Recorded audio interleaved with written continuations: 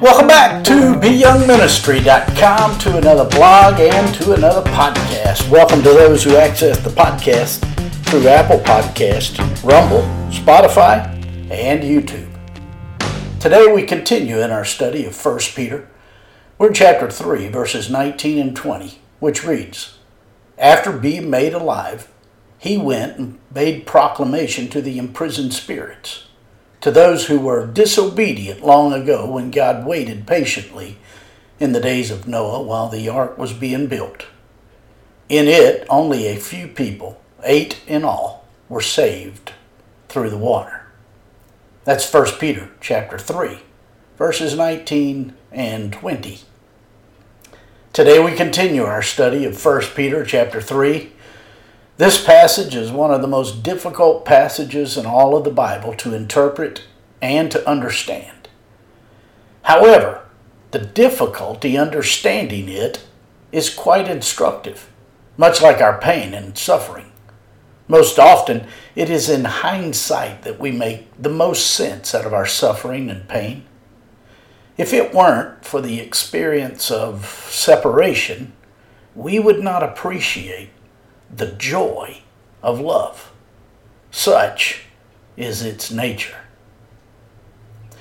In verse 19 of today's passage, we read, "After being made alive, he went and made proclamation to the imprisoned spirits." When the Lord Jesus died on the cross, he experienced spiritual death, which is separation from God. When he was made alive through his resurrection, the Lord Jesus became the cornerstone of the Christian faith. In Psalm 91 and verse 16, we read, "With a long life I will satisfy him, and let him see my salvation." This verse is one of many in the Old Testament which told us beforehand that the Messiah would overcome sin and death by dying and raising from the dead. In Psalm 16:10 we read, "For you will not abandon my soul to Sheol, nor will you allow your Holy One to undergo decay."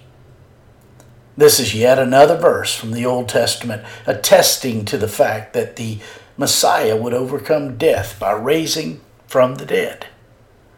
This is the reason that David pictured the Messiah alive in Psalm 22 and verse 29, which reads, "That all of God's people will also undergo a resurrection. All those who go down to the dust will bow down before him, even he who cannot keep his soul alive." This event, which occurred almost 2,000 years ago, is the best attested fact in human history and experience. During the 40 days following his resurrection, the Lord Jesus showed himself to be alive from the dead by many infallible proofs. He appeared at various times and places to many people who told others what they had seen. According to 1 Corinthians 15 and verse 6, the Lord Jesus was seen at one time by more than 500 people. It would have been easy to dispel the resurrection as a hoax, but with so many seeing him alive after his resurrection at one time, it was impossible to do so. The next phrase in verse 19 is one of the most difficult verses to figure out. It reads, "He went and made proclamation to the imprisoned spirits." This means that after his resurrection, the Lord Jesus, living spirit, apart from his body, which laid in the tomb, went to hell to announce his victory over sin and death to the imprisoned spirits. When the Lord Jesus died on the cross, for sure there was a victory party in the realm of evil. The Apostle Paul tells us in 1 Corinthians chapter 2, "None of the rulers of this age understood it, for if they had, they would have not crucified the Lord of glory." The forces of evil thought they were overcoming God that day, but they were deathly wrong. In verse 20 of today's passage, we read, "To those who were disobedient long ago when God waited patiently in the days of Noah while the ark was being built. In it, only a few people, 8 in all, were saved through the water. Since the beginning of time when Lucifer fell, he has been at war with the purposes of God. And throughout time, he has tried to destroy the redemption of man. He tried to destroy the Lord Jesus through the religious leaders of Israel. And, as is indicated in this verse, the Lord Jesus' proclamation was to those who chose not the free gift of God, but the lies of the enemy during the days of Noah. Now, why he did that, we're not sure. But one thing we are sure of is that he overcame sin and death. And part of our redemption was him going and proclaiming that to those who rejected God's salvation at Noah's Ark. Peter, in these 2 verses that we've considered today, has pulled back the curtain to enable us to see that when we resist the lies of Satan and receive God's will, we are choosing a spot at that moment on the winning team.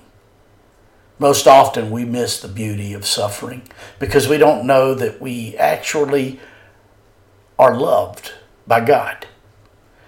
We miss the absolute beauty of suffering because we don't feel safe. It is in our ignorance that we suffer more than we ought. There were only 8 who chose to get on Noah's Ark. Only 8 who chose rightly.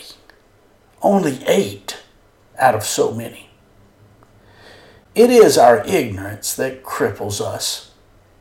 Oh, but when we choose wisely, the lid will be popped off for us for eternity, and we will enjoy the fruits of Christ's suffering exponentially. My friends, I trust this blog and this podcast are helping you in your walk with the Lord. If I can be of further assistance to you, shoot me an email at beyoungministry@gmail.com.